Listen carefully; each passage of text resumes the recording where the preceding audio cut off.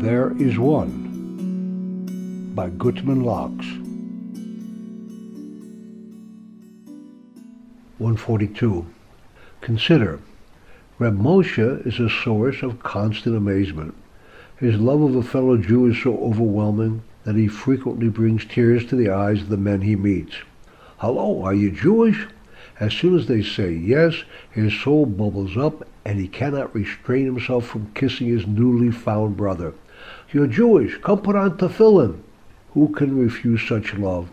Most agree and are bathed in pats and hugs until their soul remembers when their own white-bearded Zaidi hugged them and told them stories about his Zaidi. Oy, was he a Jew? He would put tefillin on all day long, and whenever a Jew needed help, he would drop everything and run right over.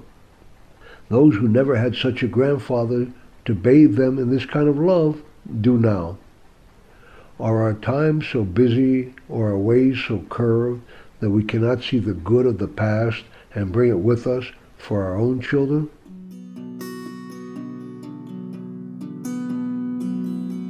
Thereisone.com